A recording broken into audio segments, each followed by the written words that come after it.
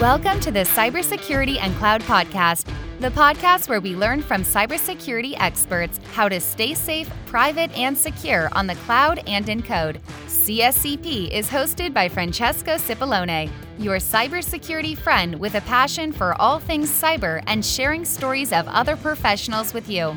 This episode is sponsored by AppSec Phoenix, the next generation application security platform, enabling organizations to run application security programs in a smart way. Visit www.appsecphoenix.com to learn more.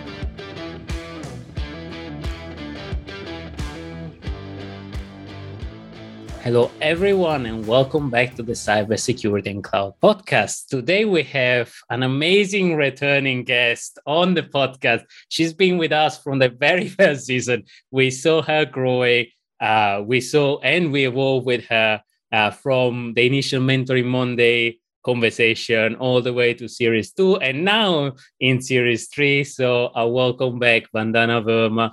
Vandana joins us with a new, fresh title and hat of Senior Developer Advocate, also known as Security Advocate Leader, even though not everybody agrees with that.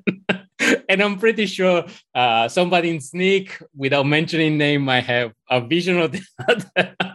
But it's a common and practical joke. And Vandana joined us also as with her second hat as an OWASP board and vice chair for OWASP, and also she can talk about all the other amazing projects she's been involved in. But without further ado, Vandana, microphone to you. Give us a little bit of background of who you are for the very few people in the internet that doesn't know still who you are. That's so kind of you to say. So I work for a very amazing company that think about developer first, Snyk.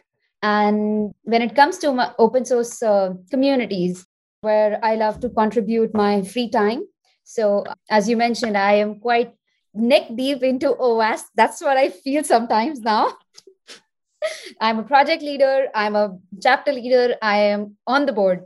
And I have donned the hat of a committee leader as well. So I'm involved in a lot of things around OWASP. And apart from that, I do run some diversity initiatives like InfoSec Kids, InfoSec Girls, InfoSec Diversity. Now, these are different initiatives for different reasons, different aspects. InfoSec Kids is for the kids of different age groups. The content is curated in a form where kids can understand in the form of stories, animations. Now, when it comes to girls, we are trying to target more and more first-time speakers, women, people from different backgrounds to join InfoSec.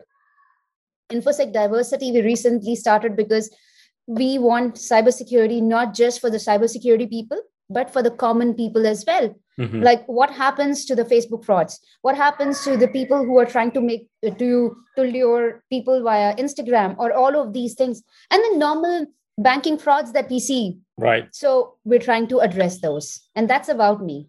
Fantastic. Inclusive, diverse, and the true face of Snyk to the developers. So well done, Snyk. But we have a tradition, Vandana, in the new format of the podcast that we kind of give a little bit of an overview of the industry, or tell us what's in your opinion working, what's not working, and you can choose a topic. You can choose a whatever topic. Sure. So what is working is that people have started to realize that security is utmost important, especially the last few months, or I would say year and a half, has taught us a lot. Mm-hmm. Where the people who never thought they will go on cloud, they have moved to the cloud. And then at the same time, they realize the importance of security while moving there. And a lot of organizations which had the best of security, but still they got breached. We saw attacks like SolarWinds, Colonial Pipeline attack, and all of these things, which actually became talk of the town. Even the common people understood. So I think we are going in the right direction, but there's so much more that we all have to do and all organizations have to do. Right. And I do agree, but it is becoming in front of the newspaper and it's becoming in the face of a lot of, non-IT people. So before it used to be, IT people kind of knew what cybersecurity was. Right now, everybody is kind of aware of, the good thing is multi-factor is getting more and more pervasive. So I'm really happy about the initiatives that kind of call out the website that don't have multi-factors. And I think it's getting the norm. Password manager are getting more the norm. So I think there are a couple of, if anything, those are a couple of cybersecurity wins that we expanded on the common folks. And I can say that because, even my mom uses a password manager. So for me, that was a big win. Yeah, that's such a good news. Like our parents, when I used to tell them that security, I work in security, they never knew what cybersecurity is all about because that was not the need of the hour at that time. Now, if we talk about right now, most of the people understand that what cybersecurity is all about. It's such a big space. It's such a huge space and need of the hour. Yeah, no, I think it's getting more pervasive, and if anything, it saved us the time to explain what we do in life for like 2.5 hours. Everybody say, "Oh, your cybersecurity." Maybe they hide you with a hacker, but normally it's not an overextensive discussion. Yeah. But anyway, you are neck deep right now in open source and application security. So tell us more about what you're seeing from as a developer advocate. You must talk with a lot of organizations and companies. So without naming names, what are the common trends and what are the common things that you see from a developer community and security? Are they getting more aware of security, less aware, or are we getting better with them or not? So the answer would be, at least from my perspective, the people that I am communicating with, that they are getting more aware about it. Now, all thanks to the products that we have in the market, all thanks to the developer advocates that we have in the market, at the same time, the social media. I think that has become a big, big boom for it.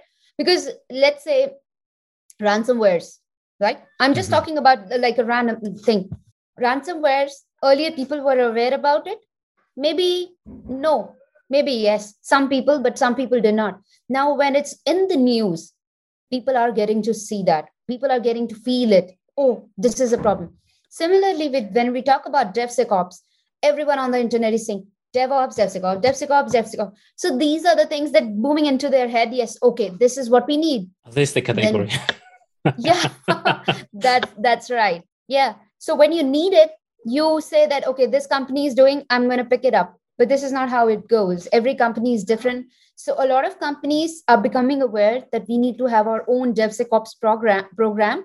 And a lot of amazing organizations are sharing their vision, their workflows, what they've done. Like sharing their own story is, I think that's the best thing that we can get. And even the startups are coming up with such amazing stories. Right. Yeah. And I have actually one. I was chatting the other day with another fellow startup. I was advising on a couple of things like multi-factor. And and out of the blue, they mentioned, oh, by the way, we achieve ASVS level 2. And I was shocked. It's like it didn't mention any other compliance other than ASVS. So that was like amazing. You guys are great. Yeah, I think that's very, very commendable, where people are getting to wear those hats. And at the same time, when we are talking about cloud native approaches, so people need to understand cloud native application security as well. Yeah, right. Because traditional security has not been that easy, wherein people say, oh, everything is in-house and secure. No, when breakage happens, that means you don't have. So it's like rain which is coming on you and you don't have an umbrella for that because you think that everything is secure within the four walls. Yeah, right. Traditional approach is not anymore sufficient. And, blast radius and reduction of the blast radius is something. And also, cloud is becoming code. So even infrastructure as a code, everything is becoming code. So you don't have any more those protective walls, I guess. What do you think? I totally agree with you. But let me tell you one thing, that I'm a huge fan of infrastructure as a code. I'm a huge fan of threat modeling as a code. Anything that talks about automation, getting things faster. But there is something with great power comes great responsibility. So I love that sentence. I use it all the time. Tell us. So if you're using such scripts, such formats which are spinning up the instances, spinning up the whole environment super fast. Mhm. That means we need to make sure the code that we have, that's being checked properly, that's being tested properly. If there are any loopholes, that can be checked early in the shipment itself, or maybe when it's going to the people. So now when you have shorter period, when you have automation in place, and when you're testing it automatically or with the automation, I think it can do wonders. Right. One thing missed, it can be problematic. So I think we have to consider both the faces. Right. I do agree with that. But at the same time, I disagree. I think I was talking with Sarah Armstrong-Smith and a few other people in the industry, and we were saying, we all love DevSecOps, we all love the speed, but I think sometimes it can play against the security team because we don't have the time and the skills for actually understanding or getting up to speed. It's the security team now that needs to go in the developer ground and have those discussions, but not always everybody is at the same speed. We already have a skill shortage.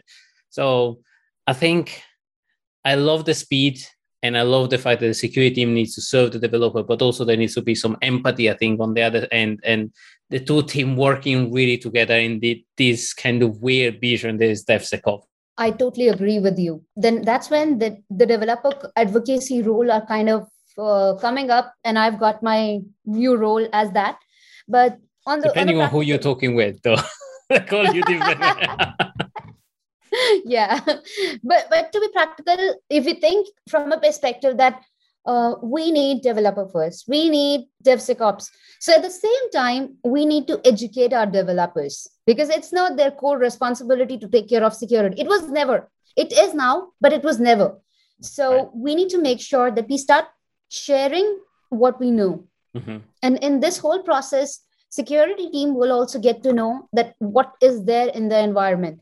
Because if we talk about those waterfall models or any other model that we had in the past, what used to happen? Testing used to come in the end, and being a roadblocker, I have been that. I know I've been there, done that, and I felt the pain. Yeah. Yeah, totally. So I would say that we need to share our knowledge with the developer community, with the people who are working on ground, who know the code in our inside out. Similarly goes with the QAs, not just developers, but the QAs as well, because they test the environments, they test the pre-prod web applications. So it's very important to keep them together with each other, invite them to our parties, or not just the parties, not DEFCON party because they don't exist anymore. Even though it will be actually quite interesting to see a bunch of developer and QA people at Def. Actually, I saw much more of them at OWASP rather than DEFCON. That'd be more technical, but it's interesting to see the shift. Yeah, maybe you never know that they can be the best of security people, because I have some friends who had developer background and now they're amazing security people. I think they know maybe more than me. So it's just that how you vision, how you take a look at it, and how you approach it. Right. Because when you are assigned certain work, you'll try to do it the best way possible. But then suddenly everyone start pushing things on you. You'll be like, this is not part of my core job. So even if I do it or don't do it, it's fine. Or if I just use it as a checklist, okay. These checks are done and I'm done. So I think we don't need to do that. We need to be friends with them. We need to understand their pain, make sure we make them understand that what pain we go through. Because empathy. Yes, empathy. Right. That's the right word for it. Yes. It's very, very important from both the sides. And I think in the beginning, security needs to be more empathetic and more considerate about it. Right. And I totally agree with you. And the DevSecOps roles, or the DevSecOps engineer embedded in few dev team is quite key and quite critical, but it's not scalable. So sometimes it's not scalable, because what I've seen a lot of time is that the DevSecOps kind of role get dragged into, okay, you're the security person, you resolve vulnerability. That's the challenge. How do we avoid that? Because traditionally in organization, there are a handful, like very few of DevSecOps people. Security champions. That's the right word for it. If we create security champions, if we have a good security champions program, I think that's the way to go. That's where we don't need to be available 100%. Mm-hmm. Security will never be a roadblocker. It will be an enabler.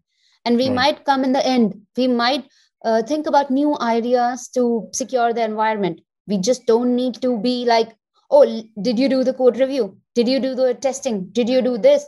Are we using the same version of the code which we tested?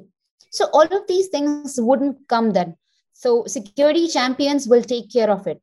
If I tell you my own stories, I think I talk about it a lot, wherein there used to be Scrum meetings, and very freshly I joined this, the whole process of DevSecOps from Waterfall. And I was like, okay, let's do it. Then they started having Scrum, and for one good fine day, they had a feature release. Before that, they met for it, and the meeting was preponed by half an hour. When I went to the room, there was no one. And I started asking people that what happened. They said, we preponed the meeting. I said, I didn't receive the invite. Oh, we missed it. So the whole point was that everyone was joined except the security team. Now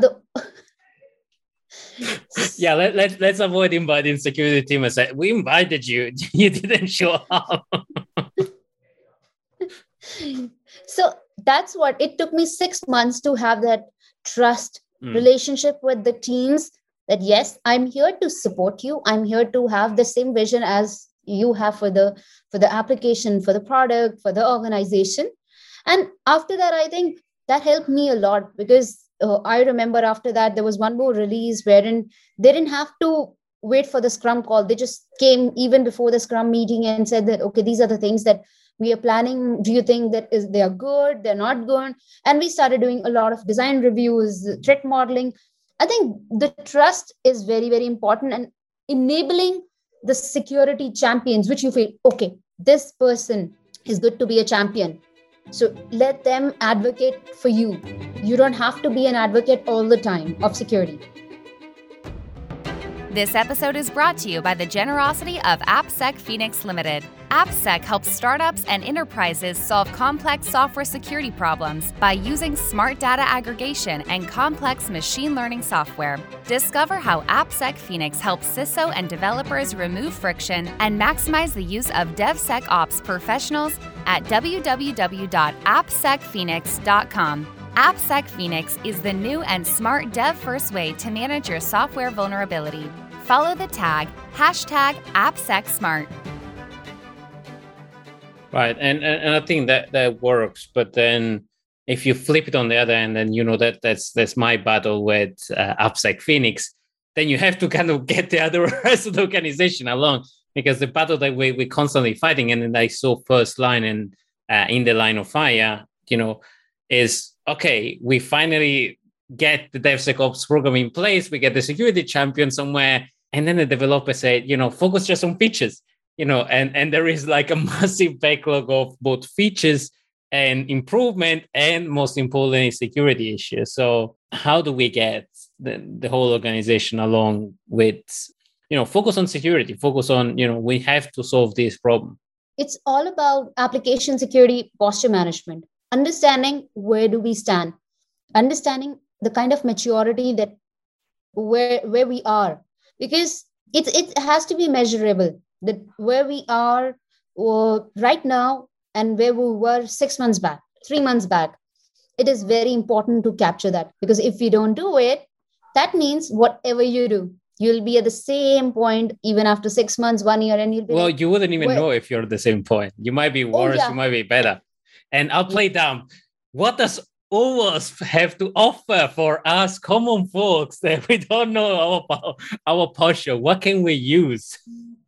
What project can we use? OWASP SAM, Security Assessment Maturity Model. That's one of my favorites. And I think all of the projects are my favorite. Maybe I'm too biased about it. So I would say OWASP SAM, you should truly look at. And not to miss that there are many other things which are around application security verification standard, which can help you assessing your ASVS. Like that gives you the test cases that you can test against when you know that, okay, you are at level 0, level 1, level 2, level 3. So based on your own assessments, judgment, you can take the steps. And I would say start with 0. That's and the also best you way to have the start. security stories, and I think there is DSOM as well, that is the DevSecOps version of SAM. So that there are so many resources out there. And as you Yeah. rightfully say, the project don't have a lot of spotlight. So talk us maybe a little bit more about the Spotlight project that you're running. That's I think that's one of my favorites. So Spotlight project I started last year to make sure that the projects which are part of OWASP get their due, get their spotlight. There are some incredible projects, and I think if you want to set up the security posture in your organization, especially startups, if I have to say, you can just go ahead, look at OWASP. I think OWASP has everything one needs for the whole DevSecOps program. So you can do it for free. You don't have to spend any money on anything. Right. So, yeah. And I think if I have to talk specifically about project spotlights, I'm covering each project, covering like 15 minutes on that, what it is, what it does, and not the presentation. It's more of the practical, where you can see the project, what and it how does, to use it. how to use it, where you can contribute to it. Because Right. I wanted to contribute to so many projects, and I was like, oh, I want to do this. Like, I know we need more bandanas. I made that request to us, but they say, we can't clone bandana yet. That's so kind of you to say, but I'm sure there are many more amazing people than me who can do wonders. It's just that they need to know about it. Right. If you don't know about it, you will never work. And to all the leaders who will listen to this podcast, please do let me know, reach out to me for the spotlight. I've been reaching out to each leader, each project leader, so that their project gets covered. And 20 projects have been covered so far. So rest are still need to be covered. And there are numerous projects. So let's get the right spotlight for each of them and get to know them. Yeah. And actually on that subject, I wanted to cover something that maybe we don't talk enough in OWASP. That is, you don't necessarily need to be a security person or a developer, or anybody can contribute. And this is actually, the spotlight or other stuff is communication. So you don't need to even be in security to cover OWASP. You can volunteer and, help with the marketing, help with advertisement, help in a lot of ways, right? Yeah, totally. Even maybe you want to provide some inputs on the language. So you can do that if you know a specific language and you feel that there are people who in your country that might not be so comfortable with English or any other language. So you can actually get help. You can give helping hand for converting it into your specific language. I've seen OWASP top 10 in many languages, OWASP ASVS in many languages, OWASP web testing guide in many languages. And not just that, you can help with grammar, you can help with any spelling correction, anything like the minutest of things that you can think of. That really, really helps because it is all volunteer driven. Because developer usually don't write this in English. At least I know I don't. But actually communication is so important, especially if we want to cover the trust of the whole organization. If there is spelling grammars in a report and other stuff, executive pick on those things like hooks. It's like it's really important to build the trust. But actually, since we're talking about that, tell us a little bit more about the other project you're covering. Like we talked slightly in the intro on InfoSec Kid and InfoSec Diversity. Talk us more about the activity that you have more or less planned for those. Sure. With InfoSec Kids, we are trying to bring more awareness to the kids and their parents, because it is so important. Me being a parent, I can understand what a big challenge to do the homeschooling. It is so tough. And understanding what kids are doing on the internet, because you don't know what comes up on the internet when they are watching a YouTube video or something on Facebook or maybe something else. They don't understand. Kids don't understand. And as parents, we can do something about it. We can be there for them. So it's important that parents also understand what are the challenges which exist in the wild. And I have heard a lot of wherein people say that, oh, this has happened to them. It will never happen to us. You never know what can happen to you. And I was speaking with one of the police officers. He has a very good analogy wherein he says, it's not my child syndrome. But remember, it's not my child syndrome. I'll explain. Okay. It's like, oh, it has happened to that child. It might not happen to my child. Oh, Right. we are very well into it. But you never know till the time it happens to you. This is a wild world. We don't know when the cybercrime happens. And they are trying to target the kids more. We've seen so many cases all around the world, not just in India. So we're trying to curate the stories, the content in a form wherein kids understand, okay, this is not the right thing. And similarly, parents understand that, okay, these are the things that we can do. So there's Right. no enforcement, but just the storytelling. Okay, these are the stories that we have heard, and we don't want anyone to get trapped into that. Yeah, and then maybe if we can, it's a shout out that I always do to the Innocent Life Foundation from Hadnagi. That is one of the projects I support on the more dark side of those things of targeting children, and we currently run a fundraise to actually raise funds for them. It's called InfoStep. We actually walking like miles and miles to raise fund and awareness on this. And I subscribe the whole AppSec Phoenix. So the whole team needs to walk at least 10,000 steps by day. But no, I think it's important. I think, as you rightfully say, kids understand and digest information in a very, very different way. So having something that they can relate, they can keep their attention and digest in a different language and in a more direct approach, I think is important. And I'm pretty sure a lot of parents can watch those videos as well, right? And what about InfoSec diversity? So InfoSec diversity, we started to include everyone, not just the InfoSec people, but everyone. And when it comes to content, we are trying to get information from different people, from police officers to lawyers to any common person. So it will be the awareness, the education, the kind of content that is needed for the normal people. Like, what is InfoSec? Why do I care about it? When I have a smartphone, what are the things that could go wrong? Where can I look at? So from InfoSec diversity, our angle is simple: to educate normal man, normal woman, like common people. Even especially we have seen cases wherein elderly people losing money. And I think this have been in the news. So it's very important to educate everyone around it. I know that this is a bit hard and this needs a lot of push. So we are going to try our best wherein to curate the content for them, to be there for them as a listening ear to the extent that we can do. Right. No, and I like the fact, I always passed my whole family through cybersecurity training, and I was so proud of my mom when she went from the traditional black book of passwords to that actually is not bad as well. If it's an improvement to actually the password manager, to asking, oh, but this site doesn't have multi-factor. It's not secure. I love those things. Like when my own parents start telling me, start telling me about security thing.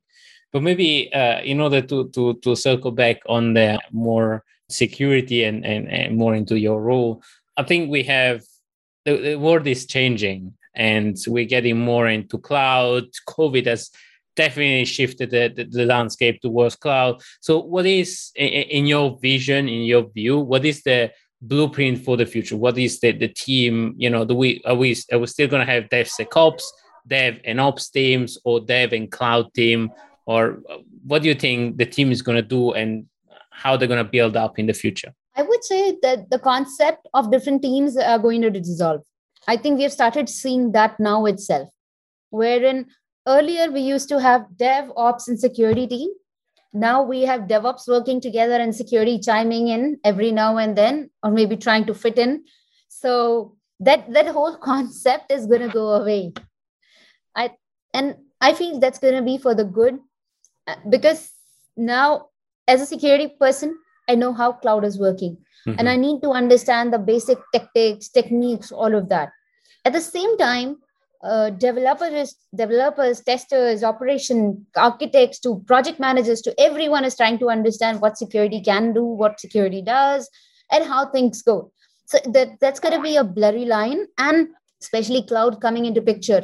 Cloud is here to stay. It is not going to go away so soon Right. because now it is becoming a thing. So, which means for the upcoming few years, we will see that the lines will get blurry. Everyone will say that, oh, okay, these are the things that we need. And I'll tell you something funny.